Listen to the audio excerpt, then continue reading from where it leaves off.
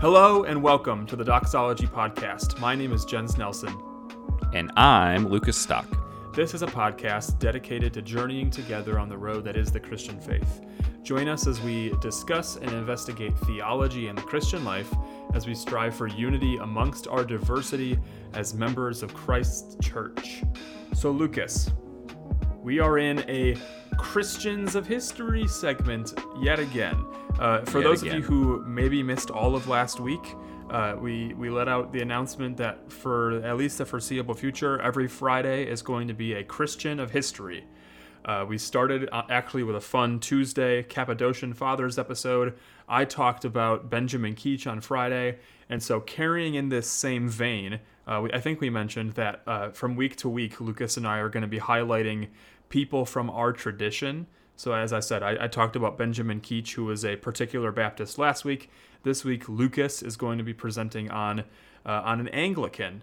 And on Tuesday, if you listen to our Tuesday episode, we talked about the Book of Common Prayer. And so we felt that it was all too fitting to do the author, so to speak, of the Book of Common Prayer, Thomas Cranmer. So Lucas, why don't you take it away? Yes, I would love to. Thank you. So Archbishop Thomas Cranmer was born in 1489, and he died in 1556. He was born in a small village called Aslacton, I believe it's pronounced. Aslacton, not sure. To a sort of small gentry family of minor means. And his father died when he was about 12 or 13, and then when he was 14, his mother sent him to Cambridge to study, likely at the then recently founded Jesus College. He graduated around 1510 and then was made a fellow of Jesus College, which is a position he then shortly after lost because he got married to a woman named Joan, whom he met through an acquaintance. She was like the niece of the owner of the Dolphin Inn, which was a place that he and some of the other fellows at the college used to kind of hang out in their free time. So he was no longer a fellow. He was still, I forget the title, like a common, not lecturer, common reader or something like that, but no longer a fellow. But then about a year later, his wife Joan died in childbirth, actually. And he was then restored to being a fellow. So he kind of had a bit of ups and downs there. So during this period, he went on to get his master's. He was ordained as a priest, and then became a lecturer in divinity, and then eventually in 1523 gained a doctorate of divinity from Cambridge. So he was, continued in that capacity, and then in 1530 he was actually sent to Rome by the king to appeal to the Pope in favor of Henry VIII getting his annulment, the famous kind of controversy that marked the start of the Reformation in England, so to speak, which he was not able to get the Pope's support because the Pope was concerned with upsetting the Holy Roman Emperor Charles V, who was the nephew of Henry VIII's wife. If you've never studied this period and episode of history, it is wacky and wild, hard to follow, and quite interesting. But so he wasn't able to get the Pope's help with Henry wanting to divorce his wife. So Cranmer returned in the fall of 1530 to England, and he was there until 1532, when he was again sent out overseas. He was sent to Germany to be actually the ambassador to the court there. And he was also sort of secretly on the side supposed to try to form an alliance with some of the Protestant German princes in order to kind of give Henry some political help. Again, convoluted but interesting historical relations and politics and stuff. But that's kind of what he was doing. And he actually got married again during this time. To the niece of one of the Lutheran reformers, actually. I forget his first name, but Osiander is his name, which is interesting. I don't know a lot about this, but so Cranmer is a priest in the Roman Church at this time. So it is very interesting to see him get remarried or get married at that time. You know? I was going to ask you, if at this point, if he was a Protestant or if he was still Roman, because it would seem to go against like the very nature of being a priest. Right. So it gets tricky for, in general, but especially with a lot of the English reformers and the timeline of Reformation in England. It's hard to use labels like Protestant, Catholic, Anglican is pretty much impossible to use. It really doesn't exist yet at this time. For a lot of reasons, these are really slippery and complicated labels to put back on these people. So at this time, 1517 was when Luther nailed the 95 Theses. So, the early 1530s, Luther's been working for over a decade at this point in establishing Reformation in Germany. The Swiss Reformation's been going on. Even the Radical Reformation with the Anabaptists has been going on for years at this point. And both, obviously he married the niece of Cranmer, married the niece of a Lutheran reformer. So he has like pretty close connections, but also even going back earlier, when he's studying, when he's teaching at Cambridge, he's interacting with the Lutheran Reformation, the ideas of the Reformation. And I don't know, I'm certainly not in a place to say how much of that he would have imbibed and kind of taken on as his own thought in theology, how much of his theology has shifted versus, not changed, in what ways. Did he do this because he just fell in love? And, it's not like he was the only Catholic priest to ever get married secretly. Or did he, was he able to do this personally because he, even though he wasn't allowed to do this, he felt, some strong way theologically or as far as church law, or, I can't say. I'm not sure if anyone can say, but it gets murky. I guess is kind of the best thing to say. Is it's tough to you can't put a date and say, he woke up, he went to bed Catholic one night and woke up Protestant the next, obviously. And it's not even as easy as, he was waiting for, it's just, it's very tricky to kind of know the inner thoughts that he's going through, because those aren't necessarily things that we have access to. So he comes back to England in 1533 again, because he's called to be the Archbishop of Canterbury, which is the most significant see in the Church of England. He was approved as Archbishop by the Pope, because remember, the Pope had to approve all the bishop appointments, and then he's consecrated, I believe, on March 10th, 1533. So kind of right away, the first thing he does is he grants Henry VIII an annulment, and this kind of kicks off that whole thing with the break with Rome that Henry VIII does. So yeah, it's interesting. He's very faithful to Henry VIII. He feels very strongly about his role to serve the king as the Archbishop of Canterbury. It's interesting. He kind of wrestles when he becomes Archbishop. He wrestles with the authority of the Pope based on how it would clash with his commitment to obey the king. So this isn't necessarily the way Luther's wrestling with the authority of the Pope. That's kind of another reason I say it gets kind of tricky to think about, like, when do we want to say Protestant, in terms of Cranmer's own thought. It's hard. He wanted to reform the church. He was committed to reform, but Henry VIII was extremely conservative. Except for the fact that he no longer submitted to the Pope, everything about Henry VIII was Roman Catholic as far as his perspective on religion, theology, the church. I don't know if this is kind of one of those just little fun facts I like. The monarch of England, one of their titles is Defender of the Faith, which is a title that was given to Henry VIII by the Pope because he wrote a treatise defending the seven sacraments against Martin Luther. So it's funny that the Protestant monarch of England has a title, Defender of the Faith, given to them by the Pope. But that never changed. Henry's Catholicism never lessened or reformed or, liberalized or whatever you want to say.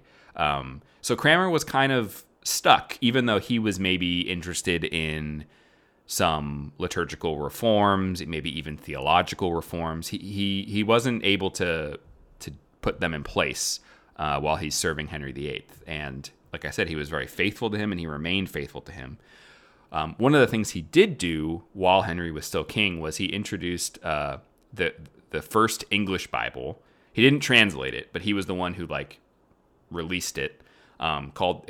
It's called the Great Bible, and it was put in every church. A copy of the Bible in English was put in every church, which is pretty cool. In 1547, Henry VIII dies, and his son Edward VI becomes king. Edward was 9 years old. He was not, he was raised with a more reformed faith, but he was also just a kid. So Cranmer was able to, he had a lot more freedom. So he could kind of start doing the reforms he wanted to do. So this included, he introduced the emphasis on preaching that comes out of the Reformed churches in the continent. Reformers from the continent were invited and came to Oxford and Cambridge to teach and kind of exchange ideas. And also there was repealing of some of the legislation that had come into place under Henry that kind of restricted the Reformation process. This included things, laws about heresy, restrictions on Bible reading, and also the Act of 6 Articles, which was an act that had 6 articles that basically reinforced Roman Catholic theology around things like the church, the Eucharist, sin, how you're saved, all that kind of stuff. They're kind of interesting to read, but these were repealed, which kind of shows Cranmer that he had all these things he wanted to do, but wasn't really able to. So certainly by this point, Cranmer is firmly a reformer, even though he wasn't necessarily able to put all of his ideas into practice yet. It's again, the English Reformation is different than any of the other Reformations, and it's really interesting to see how messy it gets. I mean, everything's messy because history's messy, but there's a lot of ways where the English Reformation is just messier because there's lots of politics and controversies, and it's really weird, and that extends to the work and life of Cranmer himself. But in 1549, so 2 years after Edward became king, kind of the biggest step in the Reformation in England took place with the introduction of the Book of Common Prayer. So kind of go and call back to Tuesday's episode. 1549 was the first edition of the Book of Common Prayer that Cranmer had worked on, and he released it. He made it, there was an act of parliament, it became necessary to be used in all the churches around the country. This was followed in 1552 with the first revision of the Book of Common Prayer that continued and to push forward the Reformation project, and Cranmer had a big hand in that. And he would also continue his work of Reformation with he was the primary author of the 42 Articles, which is basically the first version of what would eventually become the 39 Articles under Queen Elizabeth. After Cranmer's death is when that would be finally ratified in its current form in the 1560s. So, again, convoluted series of events. Edward dies very young. And then Henry's daughter, Mary I, came to the throne. Mary, who was the first female ruler of England, which is pretty cool, was a committed and devout Roman Catholic. So she immediately starts trying to reverse all of the processes of Reformation that had been going on in England for, at this point, like 2 decades, which is that's a lot of whiplash, I have to imagine, especially if you're just like some priest out in the country and all of a sudden, you've been married for 15 years and now the queen is telling you can't. I don't know exactly how that was experienced at all different levels of society, but it was certainly a drastic, or at least an attempt at a drastic change. As you may know, Mary I is also known as Bloody Mary. And the reason for that is because as part of her program to restore submission to the papacy and undo the process of Reformation, she removed clergy and bishops who were reformers, including Thomas Cranmer, and imprisoned them. Cranmer was replaced as Archbishop of Canterbury by a guy named Cardinal Reginald Pole, who had been in Rome, kind of hanging out with the Pope, and was actually a relative of Mary. So Cranmer, along with other prominent reformers like Hugh Latimer and Nicholas Ridley, was imprisoned, and he was tried for heresy. And Cranmer, this is kind of an interesting kind of conclusion to his story. Cranmer actually recanted all of his Protestant views because he thought that he would not be executed if he recanted. He then found out that she was going to execute him anyway, so he renounced his recantation and reaffirmed his commitment to all of the Reformation views. So clearly his recantation was not genuine. I don't know, maybe he was scared, maybe he thought he could continue to do good, to work for further Reformation under Mary if he was alive. I don't know. I wouldn't blame him for not wanting to be executed. I can understand why he might recant given the opportunity. But he undid his recantation, reaffirming, like I said, all of the Reformation views that he had been working on for the last, at this point, 20 years maybe, personally. So he was executed by burning at the stake, which was the traditional execution for heretics. And when they lit the flames on the stake or whatever, he held his right hand in the fire, the hand that he had signed his recantation with, until it burned to a crisp and didn't flinch. And he kept saying, "This unworthy right hand," which is a pretty. It's pretty. I don't know what it is, but it's pretty. It's pretty hardcore, dude. It's pretty hardcore. Yeah. If you had any doubts about his, commitment to Protestantism, he kind of proves that his recantation was not based on legitimately taking back his views. Yeah. Wow. So that's how his life ends. In 1556, he is executed as a martyr for the Reformation faith under Queen Mary I. Obviously, his legacy lives on in the global Anglican Communion in terms of the Book of Common Prayer, the 39 Articles. The work that he started continues on in a communion that is now a global tradition, and it's the third largest group of Christians in the world. And it's kind of interesting how convoluted and messy its beginnings were in terms of the transition in England from traditional Roman Catholicism to a reformational Catholicism. Very, very just intriguing and powerful life in terms of just the impact that he, along with the other reformers who took part in the Reformation in England really had.